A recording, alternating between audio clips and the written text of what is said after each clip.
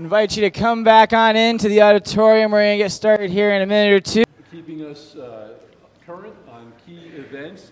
Today, the topic, our core distinctive, biblical authority. Plus, he'll open with an update about our Northeast School of Theology and Ministry. So you're in for a treat this hour as Jim comes to lead. Thanks, Brian. Okay, thank you, Brian. Good afternoon. This is the sleep session. I said this at the ladies' event, too, that, had a break, good session at 2 o'clock. Someone said if we lined up all the people, pastors have these stories about sleepers in church. So if we lined all the people who sleep in church end to end, we lined them up, they'd be a lot more comfortable, someone said, So, and I want you to know, because not everyone in here is a pastor, I want you to know that we know who sleeps in church. We can tell, and they usually, could we turn it down just a little bit? And we usually know that it's the same people every Sunday, too. I had a deacon in my last ministry who just couldn't stay awake in church. He was a lawyer. He had done a lot of things, and I just think he was too busy or something. But he came in, and it was out. My favorite story, I shouldn't waste time with stories. My favorite story is we're getting ready for a part of the service where we have intro and music and different things. This is my last ministry in Michigan. And I was sitting here. The music pastor was finishing up, and I had an outreach pastor, and he was sitting right here, and we were bowing for prayer. Pastor Eli was going to lead in prayer, so he's leading in prayer. And I hear some snoring. And I realize it's right to my right. And there's Pastor Will, fast asleep and making a ton of noise, by the way, for all the people that are around in here. I'm trying to quietly nudge him. We never let him forget that. Falling asleep on the front row and making a bunch of noise. So anyway, even pastors sleep in church. How's that? I want to talk about the NSTM here, and then we're going to talk about a doctrinal subject. And because of the NSTM, I want to take at least 10 minutes and talk to you about that. I'm going to try to condense the other for you. But let's talk about the NSTM. Back in 2014 and 2015, it dawned on me what has even more quickly dawned on Brian King, and that is that we're having a little bit of a struggle coming up with pastors for our churches. Excuse me. Remember, we don't place pastors, but we do work with churches and recommend pastors to churches. We want to try to help them in the process. So it just has been a challenge. We have 33 churches right now without pastors. So it was about that kind of thing, and I'm realizing that we've got to find ways to find more pastors. So we began to pray about it. I remember talking to the leadership team, our trustees, about that at that point. And we knew that some Bible colleges had closed. Some of them had shifted gears with regard to move from a Bible college to liberal arts. And so there were some adjustments. And we began to think about the possibility of training our own pastors. How about that? And finally, in 2017, we voted as a network leadership team. I may have the year off by a year, but it was about that year that we voted as a team to pursue this. We didn't know all the direction, but to pursue a training school for pastors. And I decided a couple things about that as we were putting it together, and that is that we wanted to do a college level and not a seminary level. There's a reason for that. That's a story in itself. A college level training school. We don't want it to be like a trade school for pastors, not training academicians or future teachers, but pastors, how to do good pastoring, what you need to know in theology and books of the Bible if you want to effectively pastor. So we came up with a model. I was thinking of a model that would involve modules. And I asked Dr. Lee Cleaver, who had just In the early end of 17, he came to a church in PA, left the school in Clark Summit, and took a pastorate. And I asked if he would, brand new pastor now, I asked if he'd also give time for helping us. He's a personal friend. We both have roots in First Baptist in Johnson City. So, it was a natural fit. He's got a doctorate in education, and he fills in a lot of gaps for me. So we went ahead and made plans. We were going to launch in 2020, but COVID hit. So it was pushed back a year. We ended up launching this school in the fall of 2021. I talked to people about this, and I mentioned this to, I think, pastors earlier. I talked to people about the school, and they ask, well, where's your campus? And I say, well, we don't have a campus. We just use churches, Then somebody says, well, tell us about your faculty. Who are your full-time faculty members? And I say, well, we don't have any full-time faculty members. And they roll their eyes, and they look at me like, I'm a little kooky.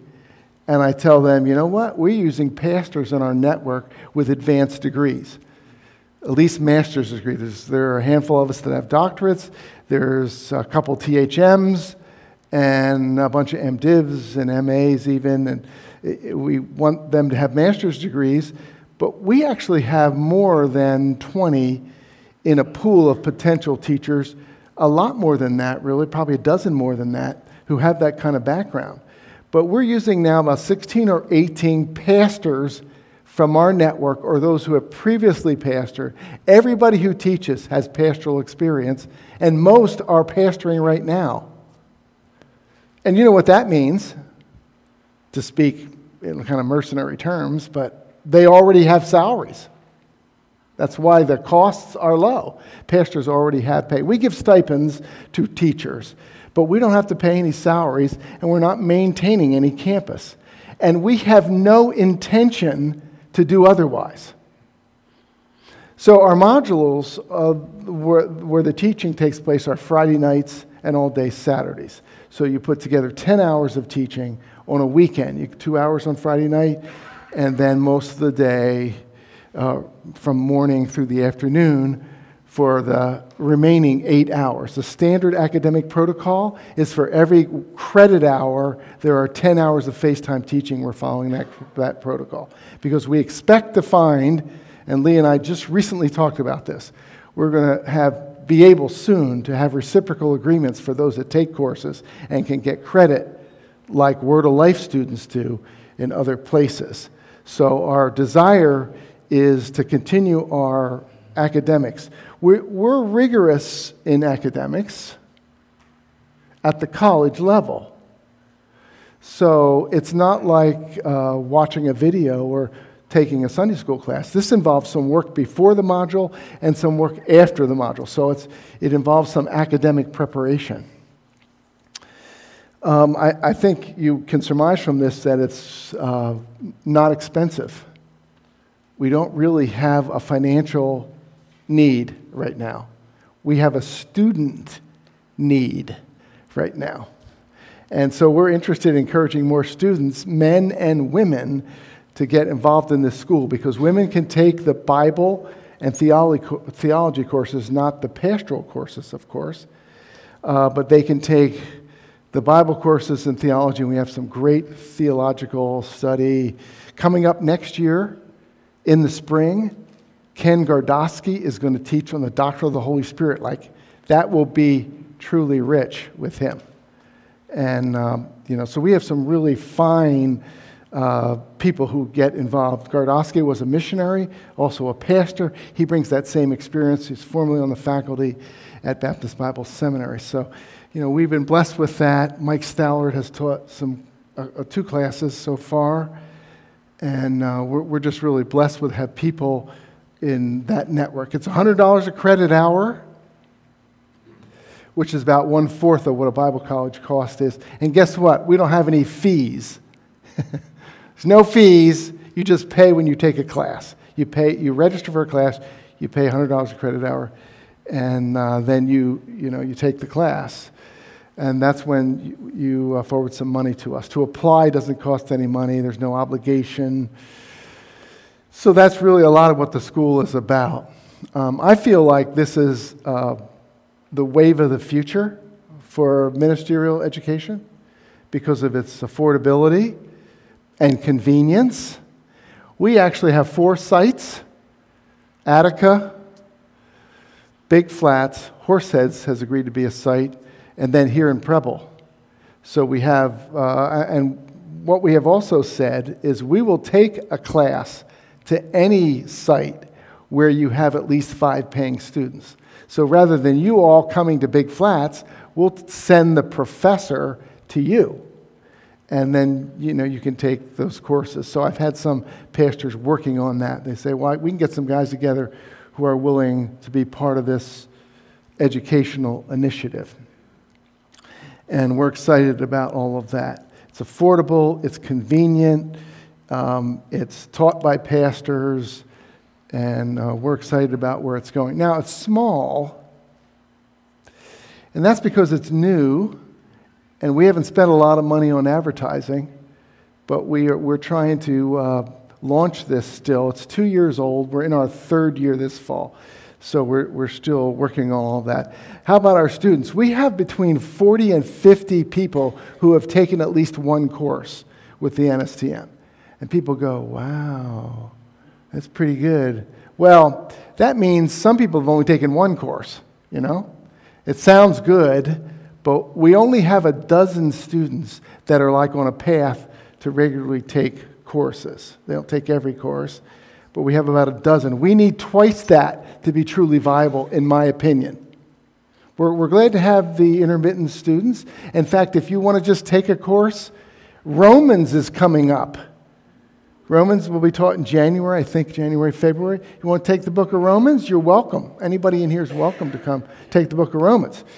Well, some people take me up on that, and they take a Bible book course, and maybe in 2039, they'll take another one. But the reality is, we're happy if you want to do that too. We also have a mission that includes not just training pastors, but training people in the churches who teach Sunday school and lead and would like to sharpen themselves in some area of theology or doctrine. So and there's one final mission. Our main mission, raise up pastors. Second mission, help the churches with training for some of their leaders. Third mission is ongoing education for pastors, because we teach some things that you never got in Bible college. We have 48 hours of Bible and theology and practical ministry, which is more than any Bible college in the country offers. 48 hours of those things. We don't have the humanities, and we're not degree granting. So you would have to supplement that at a community college or go on. But I think our curriculum, and I'm biased because I wrote the curriculum, I think our curriculum is sufficient for pastoring. We cover the bases for someone that wants to be trained as a pastor and get into ministry. If you want to go into teaching, some of those things you need to go on. But we have the solid foundation for a pastor that I think is necessary. I often think about my own experience. I was educated beyond my intelligence preparing for ministry. I had Hebrew and Greek every semester. They no longer do that at BBS, but every semester, 6 semesters. And I had already had 3 years of Greek in Bible college because I went to a different Bible college where they started as sophomores. And I had a year of Hebrew in Bible college.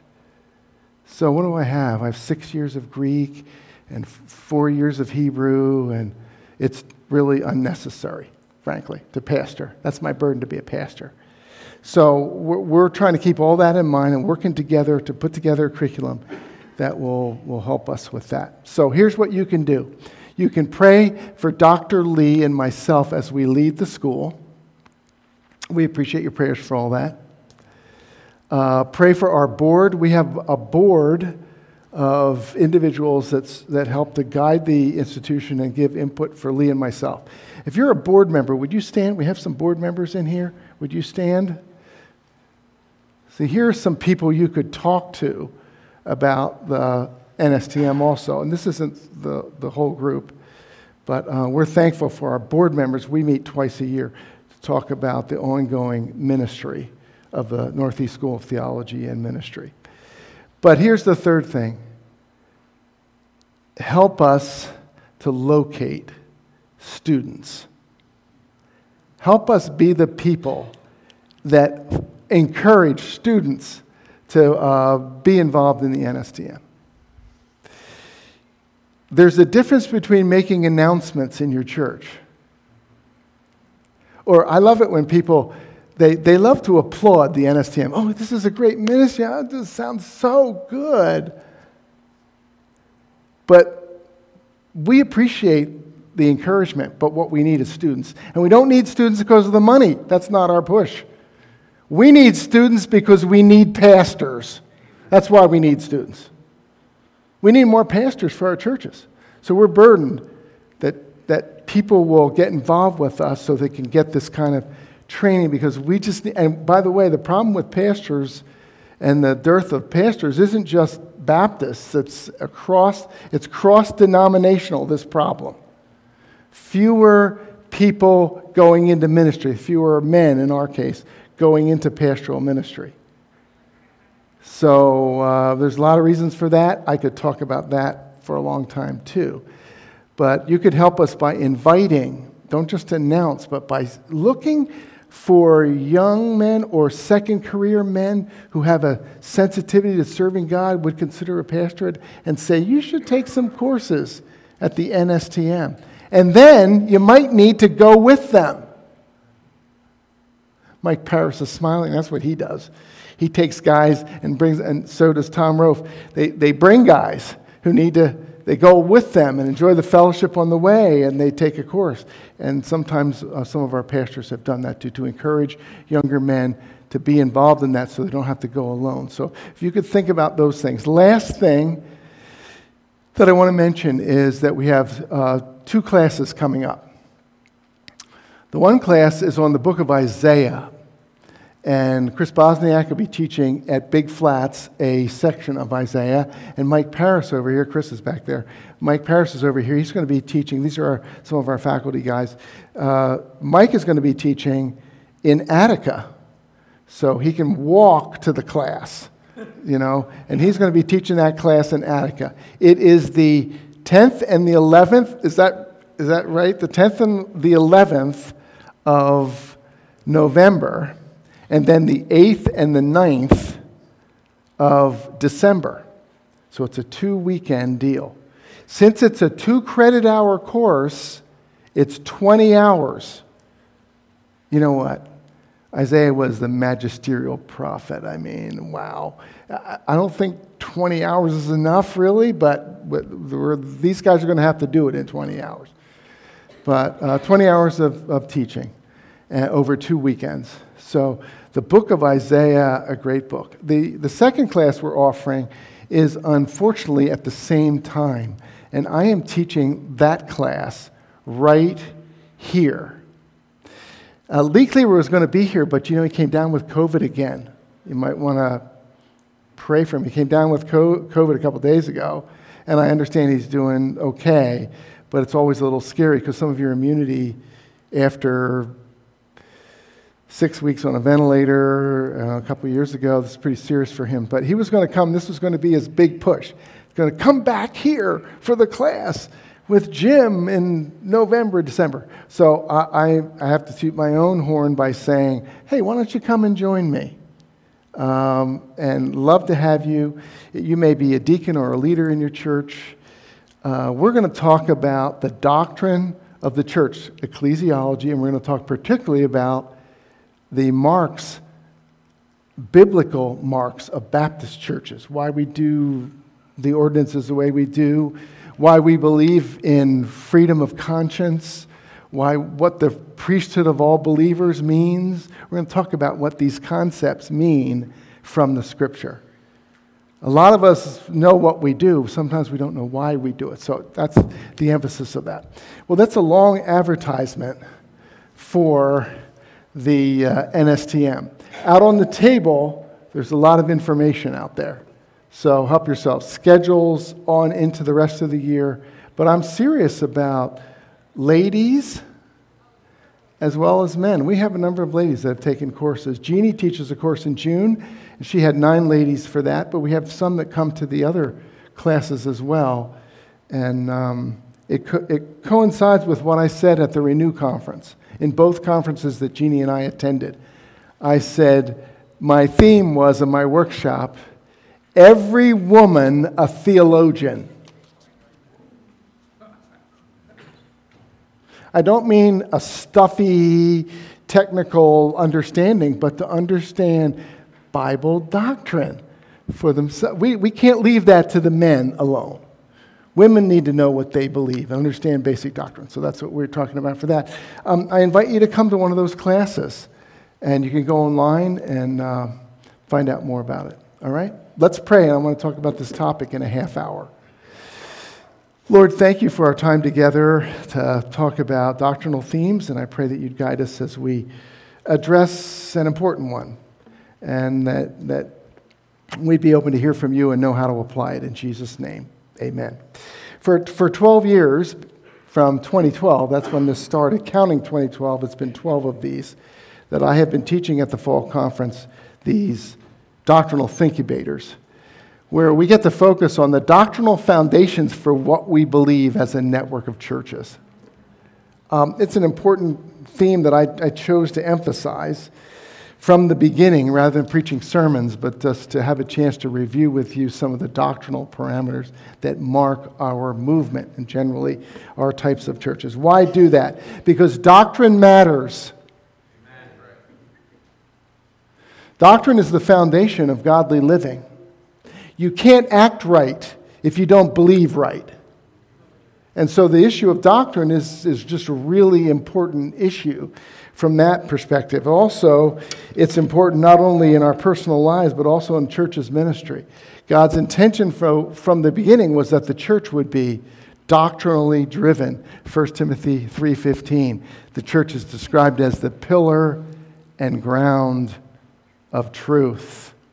Then the church began after Peter's great message, and people got saved, and they were instructed what should be the characteristics of the church. And there in verse 42, Acts 2, it says that they continued steadfastly in the apostles' doctrine. They're following up on what Christ has said in the Great Commission. You know, doctrine's in the Great Commission.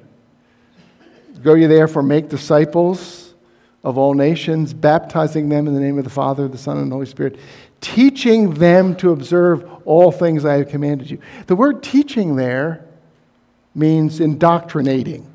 Now, that has a negative connotation, but that's what it says. Indoctrinating them. So you lead them to Christ, they identify with the church and what's happened in their lives through the ordinance of baptism, and then we teach them. We teach them doctrine. Doctrine is important. It's the foundation for life and ministry, so in the church. I probably don't have time, but jot down if you're taking any notes, 2 Timothy 1:13 and 14 and Titus 1:9. Titus 1:9 tells pastors, elders, holding fast the faithful word. Titus 1 and verse 9. 2 Timothy 1:13 talks about guarding the deposit of truth. So the responsibility of the church. We also need to have thinkubators and think about this because there is doctrinal slippage and the diminishing of doctrine in our day, sound doctrine. And we of all people expect to be guardians of truth and doctrine. It's been my passion and my desire that during my tenure in leadership, and Brian joins me in this, we would emphasize sound doctrine because what you don't teach and what you don't defend, you lose. D.A. Carson said years ago, he made this statement, one generation believes something. He was talking about doctrinal truth. One generation believes something. The next generation assumes it, and then the next generation denies it. Those doctrines not worth teaching or not worth defending soon become doctrines not worth believing. And so we need to, in our churches, teach doctrine. We need to teach Bible doctrine.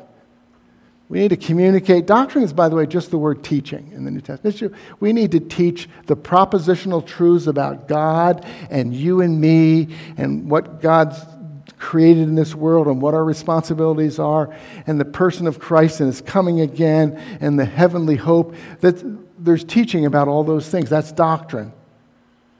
And we need to be doctrinal teachers in our churches. And we need to emphasize the importance of doctrine. So that's what I'm trying to do. And today we want to talk about, and it'll come up on the screen, we want to talk about scriptural authority, the biblical authority. Brian mentioned this issue of biblical authority. Sorry I don't have an outline, and I'm going to do it a little differently because I don't have the slide points animated. So that was already put in Proclaim and I couldn't change it. So I'm going to dump on you a little bit. But first of all, we're going to talk about biblical authority, which is the core that underlies all the other things. We talked last time. Could you go back to the main one first? We want to talk about doctrine because it's the foundation. Notice it says the core distinctive. What do I mean that?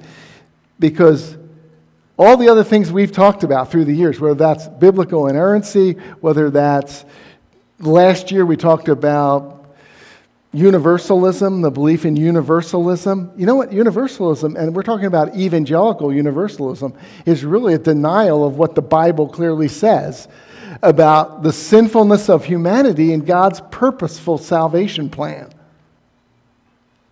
It's about what the Bible says about those things. So this is an important thing. And we began as a network with an emphasis upon Bible doctrine rooted in biblical authority. A group of pastors got together in Ithaca, and this network was formed, and it was based upon doctrine. But you know what? In the 1920s to 40s, in those years, the battle was with liberals. Outright denial of biblical authority, the virgin birth, the inerrancy of Scripture, and the resurrection, the bodily resurrection of Christ. But the battle is different today about biblical authority. I was reminded of it when I read about the new unconditional conference that was held at North Point Community Church in Georgia, where Andy Stanley is the pastor. It was billed as an event to approach to supporting parents and their gay and transgender children in churches from the quieter middle space. I could read some quotes from Andy Stanley, who's had some issues before. We understand that. But he has been solidly evangelical, even with some fringe comments he's made that baffle us. But they had this conference it was at the beginning of this month, I believe. The beginning of this month, down in Georgia. One person wrote, "If I wanted to quietly mainstream pro-gay theology to the evangelical church, I would build this conference." She had 2 speakers, 2 men of the 14 were married to other men. The North Point event, Lynn Vincent, an editor at World Magazine, wrote, "The North Point event is part of a larger trend in evangelicalism. Churches that once held firmly to Scripture are now headed down the same road that gutted mainline Protestantism." He's talking about back in 100 years ago. They're headed down the same path, evangelicals, many of them. But notice, once held firmly to Scripture. What do they mean? To scriptural authority. To scriptural authority. Let no one doubt that the Bible is not ambiguous about God's design for men and women and marital union. There's no gender confusion with God or in the Scripture. In the beginning it says, male and female created he them. Or about sexual expression. In Hebrews chapter 13 and verse 4, marriage is honorable in all, and the marriage bed undefiled, but adulterers, in the old translation is whoremongers, God will judge. Or Paul's words to the Thessalonians, this is the will of God, even your sanctification, that you abstain from sexual morality. Can there be any doubt about what God believes and what God expects of us from His Word? Where the doubt comes is about the truthfulness of the Word in the light of the culture, in the light of what's happening. We're coming back to reinventing the truths of Scripture. What we're really doing is moving away from biblical authority. I could give other examples. I had them listed here, but in the light of time, I won't do that. Let's go to this next screen. And I want to just talk basically about an overview of this. When we talk about the authority of Scripture, we refer to it in two senses. The first sense is the nature of Scripture itself. When we believe the Bible is authoritative, it's rooted in what we believe about what the Bible is. Dare I take you to this very familiar passage in 2 Timothy? I want you to see it again. 2 Timothy chapter 3. This is the foundation. This text is a foundation for biblical authority. Because in verse 16 of 1 Timothy 3, a verse you know well, it reads, all Scripture is God-breathed and is useful for teaching, rebuking, correcting, training in righteousness. All Scripture is inspired, the old translations say. Somewhat misleading, actually, to say inspired. Kind of sounds like God infused something into the text of Scripture. But God-breathed is the literal translation of theopneustos, the word that's used here with regard to inspiration. It literally means God-breathed. The ancients understood that we speak as air, breath, goes over our vocal cords. And we form words, and we pronounce words, and we communicate that way. All they were saying was, when they said the Scripture is God-breathed, they were saying it's God's very words. It's God's spoken. It comes from Him. It's His word.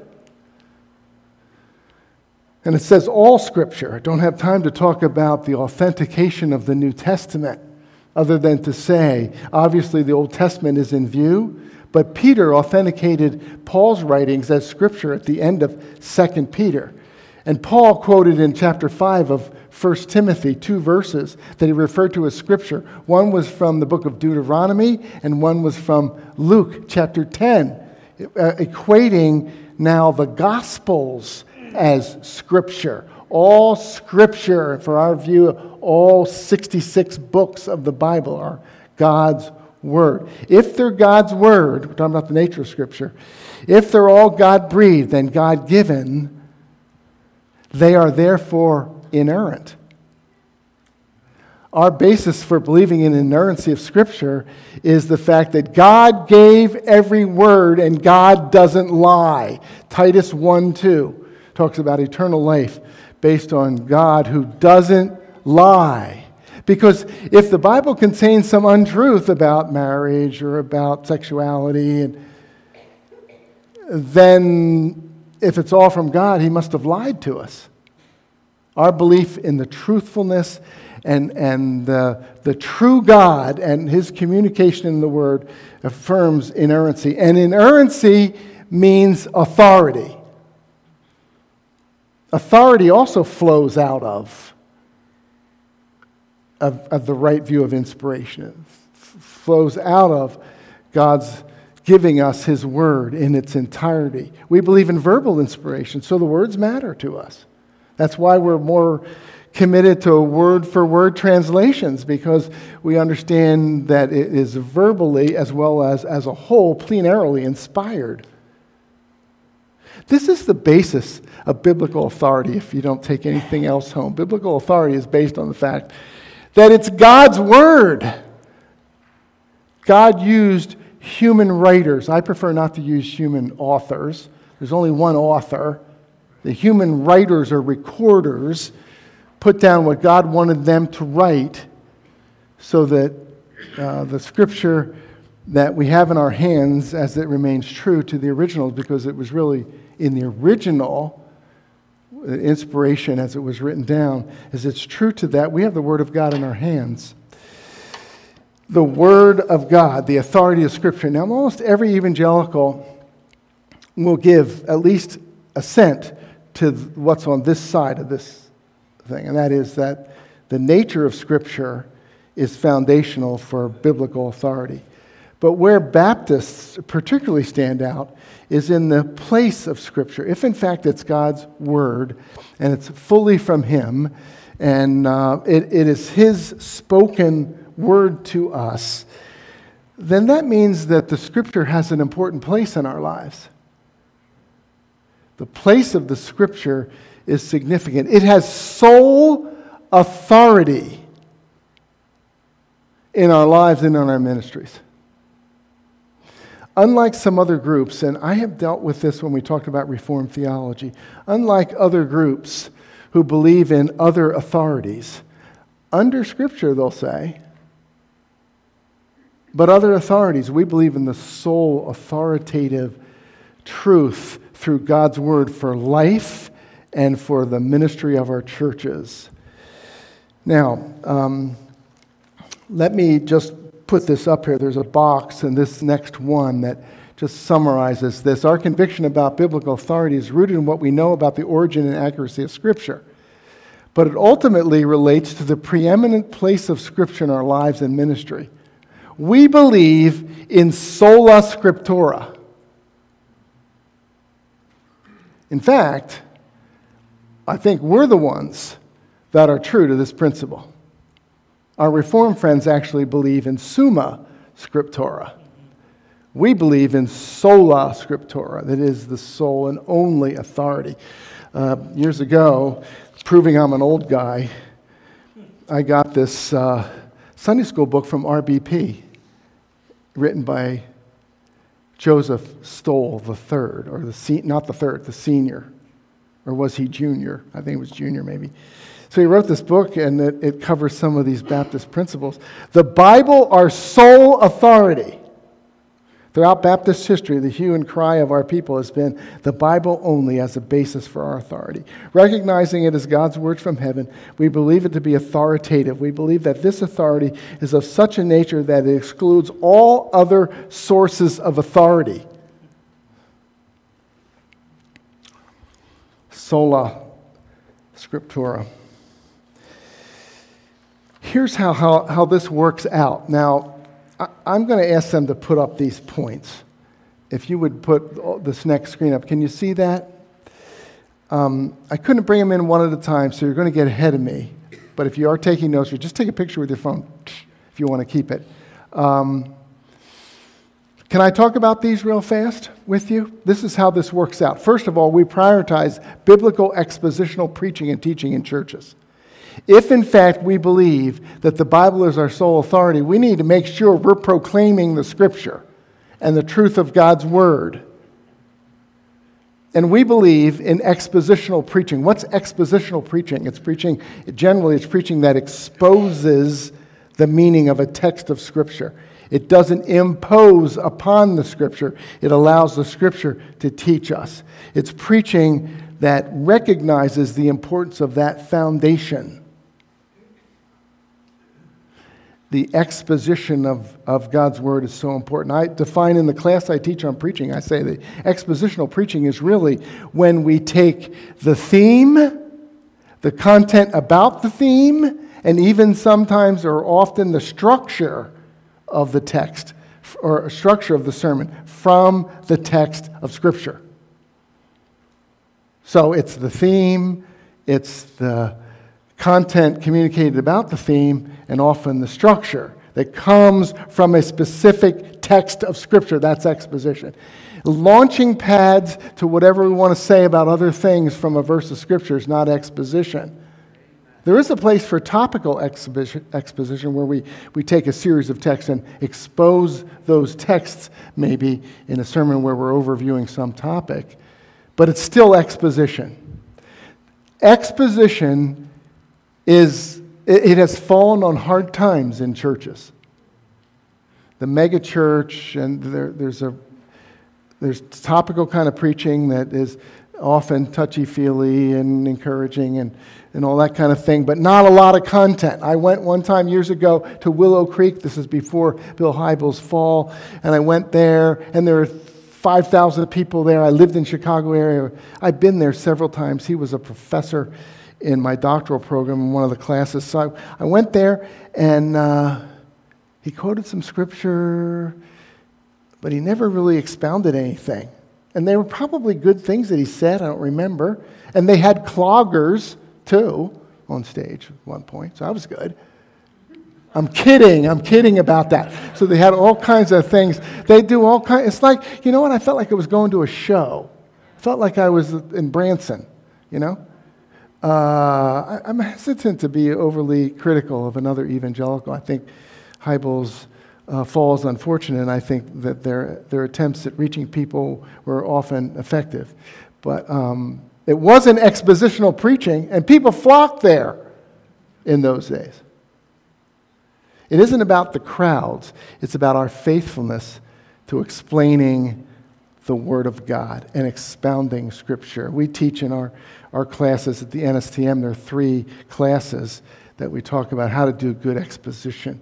So now the second thing I mentioned is the central importance of Scripture in our witness, worship, and fellowship. I wish I could talk more about these, but if we believe in the authority of Scripture, it comes out in the other stuff we do, like our witness. And it's about sharing the truths of the gospel, the Bible with people. I'm amazed, I shouldn't be, that you give people the Word and explain the truth. There was a young man named Chris at First Baptist in Johnson City when I pastored there.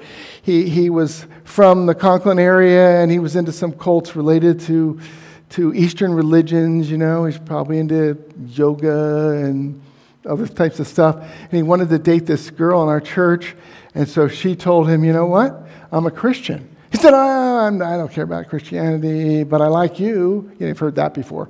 And so her testimony was that she, would not date him, wouldn't really talk to him unless he wants to talk about spiritual things. And so she would say, but the Bible says that all have sinned and come short of the glory of God. He said, I don't believe the Bible. Why? He said, well, the Bible also says that Christ died for our sins according to the Scripture and rose again. He says, I don't believe. She kept throwing Scripture. She'd not been trained in evangelism. She just gave the word. He eventually said, I have to deal with the Scripture and what it says. And he got saved. He's still going to that church. He's involved in that ministry. Chris is down there. But what was it? It was God's Spirit using the Scripture, the authority of the Word of God, not a lot of other explanation, not just, here's the Word, read it. We have some pastors in our fellowship, a good friend of mine near where we live, who, when he first came to know the Lord, it was about just reading the Bible through, sitting there reading the Bible through. It wasn't a great sermon or some other avenue, but he spending in the Word, that's so important. Here's number 3, focus of our church ministries on communicating the Bible to children, to youth, men, women, couples. That's what it's about. I'm very disappointed in children's curriculum today. I'm not a big fan of purple and some of these things that even the liberals use. I think we need to think about what we use and whether its content is related to the Scripture. And there's a lot of curriculum that's cool activities, but not grounded in teaching. You know what? I want children to be taught the Scripture. I want a curriculum that goes through the Bible and talks about the Bible, teaches children the Bible. Most publishers have moved away from that. But be discerning about those kind of things.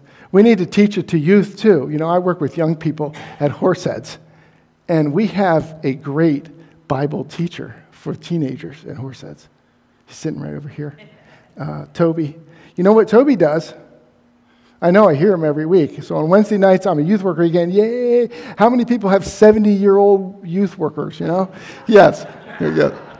But what Toby does is he gives teenagers, he's doing this in the absence of youth pastor, he gets them into the Bible. He's teaching them the Bible. That's what we need. In our men's ministry, we can go hunting and fishing and snowmobiling, but we need to teach men the Bible. And the same in women's ministry, all of our ministries. If we take the Bible authority seriously. Here's number 4. We resist the use of creeds. We have never believed in creedalism as Baptists. Let's go to the next slide. I'll tell you why. Here's why. Creeds can be misleading and incomplete. Creeds can be misleading. And how are they misleading? Well, even the great Apostles' Creed Where's the reference to the deity of Christ? Oh, the virgin birth is in there, but the Jehovah's Witnesses believe in the virgin birth. They interpret that, but I'm unhappy with the Catholic term in there. I'm happy with the reference to Christ descending to Hades. That needs some explanation, and has been a debated topic. You know what? The Apostles' Creed has been worked on through the years. Why? We don't recite creeds because they're incomplete and sometimes misleading. I brought with me my copy of a bulletin from a church in my town in Michigan. And so they have this. This is the Peace Lutheran Church. It has the order of their service and everything. This is a liturgical church, so I would expect it to have these readings and these kinds of things. But then it's the Nicene Creed, and the Lutherans emphasize the Nicene Creed. It would just take me once to go to a church that reads the Nicene Creed for me to exit. Because at the end of the Nicene Creed, it says, I believe in the one holy Christian apostolic church. I acknowledge one baptism for the remission of sins, and I look for the resurrection of the dead and the life of the world to come. I don't believe in baptism for the remission of sins. Now, I've read some evangelical Lutherans that try to explain this away, but the reality is that Lutheranism is rooted in a sacramental religion and Catholicism that goes hand in hand with that. Creeds are misleading. They're misleading. Secondly, the emphasis on creeds tends to take away from the Bible itself. I think creedal churches tend to focus on the creeds rather than. I like to read the Bible. When I went out to Dave Jeremiah's church when we had a conference out there with the JRBC, and I went to the church, and he regularly has the church stand up and read in unison projections of Scripture, and sometimes lengthy ones. And I went back to Michigan, and I said, this is what we really need to do. We need to stand up and read the Scripture. We have all these translations. We can pick the translation we want to use, and we stand up and we read the Scripture in unison. When I was in Flint, we did that every Sunday morning, different passages. Maybe not every Sunday, but we got up and read the Scripture. I'd much rather read the Scripture than recite a creed about the Scripture. My favorite author about all this is J.L. Burroughs. This is his book from 1887. This is the best thing that I came up with in a used bookstore in my lifetime. Somewhere out in Michigan, I came up with this. And you got to hear how he describes this issue. He's defending what Baptists believe historically, and this is the Baptist position we've not been a creedal people. One peculiarity with the Baptist churches, I prefer he didn't use peculiarity, but he does, we differ from other sects in that we have no formulated common creed. He said, but hold it. Do not, however, misunderstand me here. I have a creed, we have a creed, a very full, perfect, and authoritative one, to which all our churches must heartily subscribe in order to gain or retain union and fellowship with us. It is no human formulary, binding by any ecclesiastical authority. It is found in no book of discipline, no directory, no church canons, no confessions of faith, no human authorship. It contains no speculations, no imperfections. It's of supreme and unquestioned authority in all the churches. It's more vividly published and circulated than the other volume in history. It is simpler and more easily understood and interpreted, more practical than any formularies ever devised by mortal wisdom or piety. It's called the New Testament. Do you say all creeds profess to be based upon and the interpretations of the Word of God? We can only reply, we prefer the Word of God itself to any philosophizing about it. Baptists are satisfied with it, and I shall not be contradicted when I aver that no creeds, books of disciplines, articles of canons and liturgies and litanies ever elaborated by any human erudition, study, or piety can bear one moment's comparison with or be made as intelligible, as simple, as authoritative as the Book of God. It's the Bible that we communicate.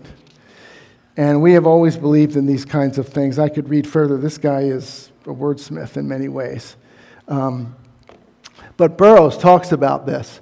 And as a practical note, recitation can become empty and vain repetition. That would be true for any of us in any part of our worship. But reciting creeds every week as they do the Apostles' Creed in the Catholic Church every Mass, it becomes rote and meaningless. They can also be misleading regarding our distinct biblical convictions. I don't have to talk about that, but you know what? We're not part of the ecumenical movement, and these creeds have been used for that. Let me say finally, look, I recognize through history that creeds have played a part in understanding crucial points in church history. But they have no authority. No authority. And they're misleading and sometimes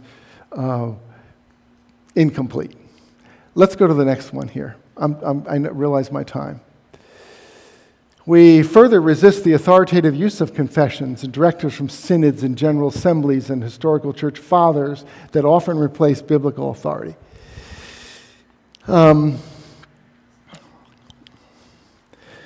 Let me say that what happens when you have multiple authorities?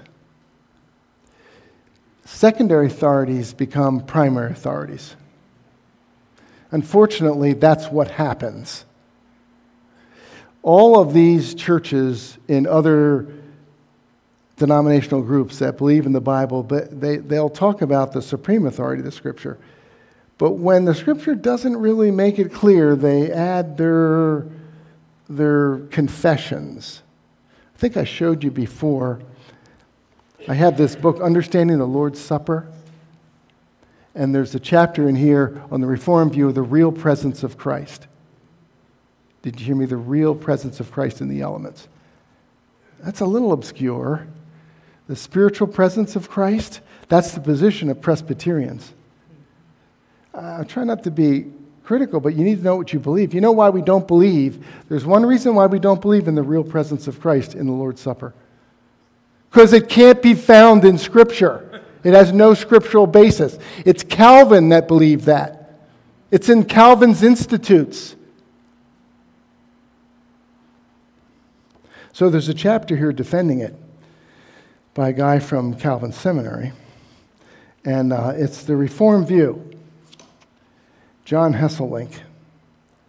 This is quite a chapter. There's not a single reference to the Bible in here. But there's a ton of things from Calvin and from the Westminster Confession. I'm not interested in the Westminster Confession here. I'm interested in what the Bible says.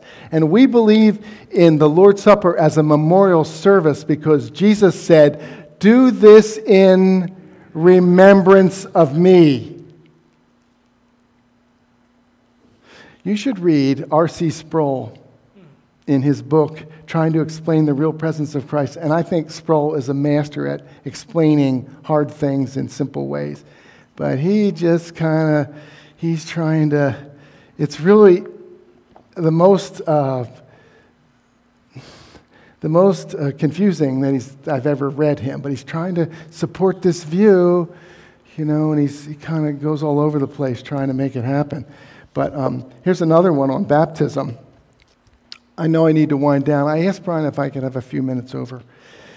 Thank you. Yeah. Understanding Four Views on Baptism. I like these books because I get to read the other point of view and understand what they say. So Tom Nettles, who's a Southern Baptist, he responds to Richard Pratt's Reformed view on this issue of baptism. Okay, I just got gonged. Anyway, and I like the way he starts his response to the Reformed view. Listen to this. This is insightful from Nettles. He's the one that writes the Baptist view of baptism. I appreciate the clarity with which Dr. Pratt presents the Reformed view of sacramental baptism. Sacramental should throw you off right away when you read that. Baptism and the Lord's Supper aren't sacraments. Forget the New City Catechism. It's Reformed. It has a Reformed edge to it. And it says they could be sacraments or ordinances. No, they're not sacraments. It comes from the Latin, the conveyance of grace. There's no conveyance of grace. We believe the ordinances are not sacramental.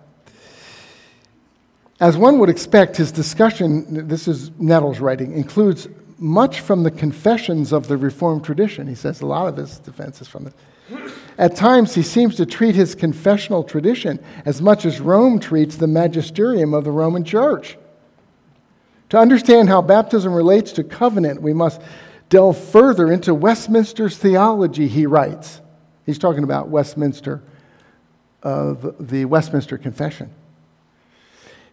From 1600 and whatever it is. Surely Westminster is not a co-authority with Scripture. He says he's trying to defend his point, but all these quotes from the Westminster Confession in true Presbyterian fashion.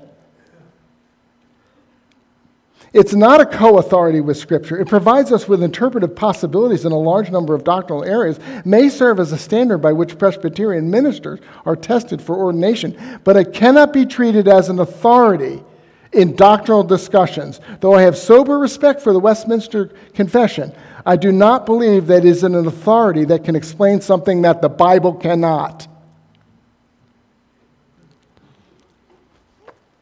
That's an important point to make. We could talk more about that. Let's look at 6. We derive our beliefs about how a local church functions and is organized from Scripture rather than denominational books of order.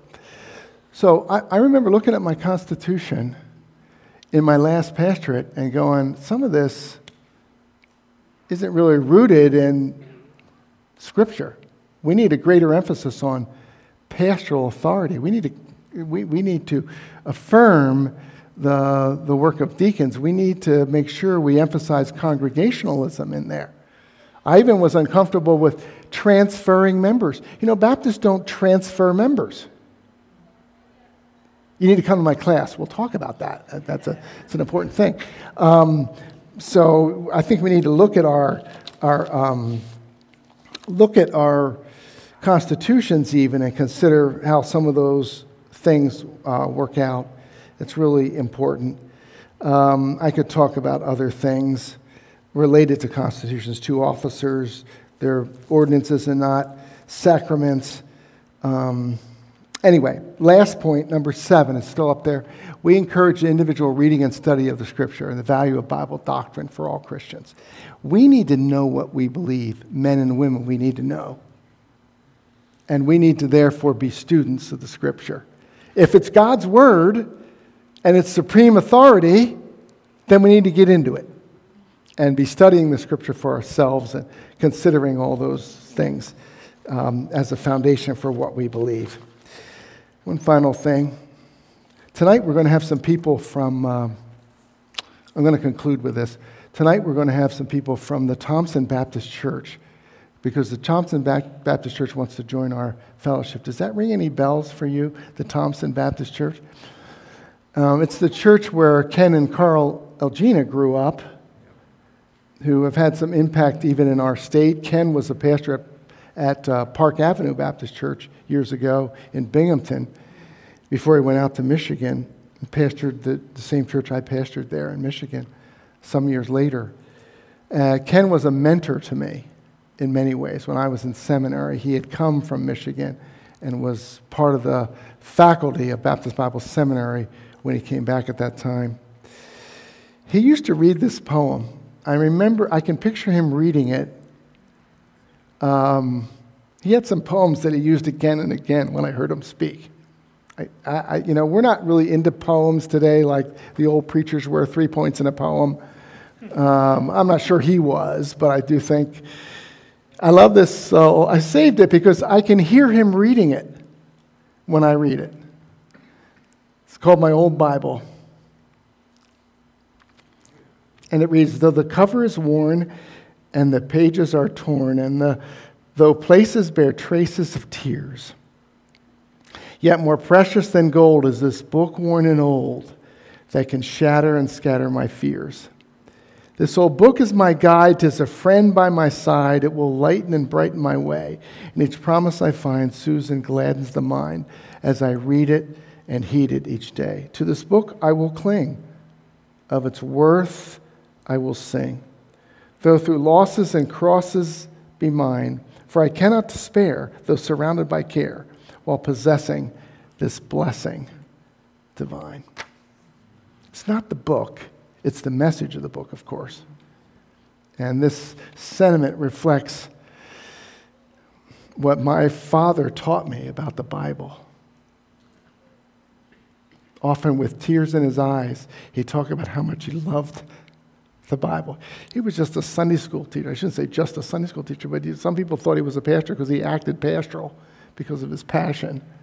But love for the book, allegiance to the book, acknowledging its supreme authority is at the heart of what it means to walk with God and to serve in a local church. It's about the Bible and the supreme authority of the Scripture. Let's pray. Ask God to help us remember this.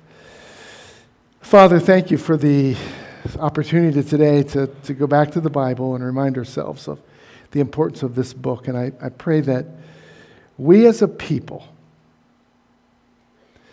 attenders and leaders of Northeast Fellowship churches, that we might be careful to maintain our commitment to the authority of the Bible, the sole authority of the Scripture. And that you would allow that truth to permeate our ministries and our lives in such a way that we would have a growing and greater impact for the glory of our great God and His Son, Jesus Christ, our Savior. Amen. We're dismissed, right? Or do we have a song? Oh, Tim. Okay.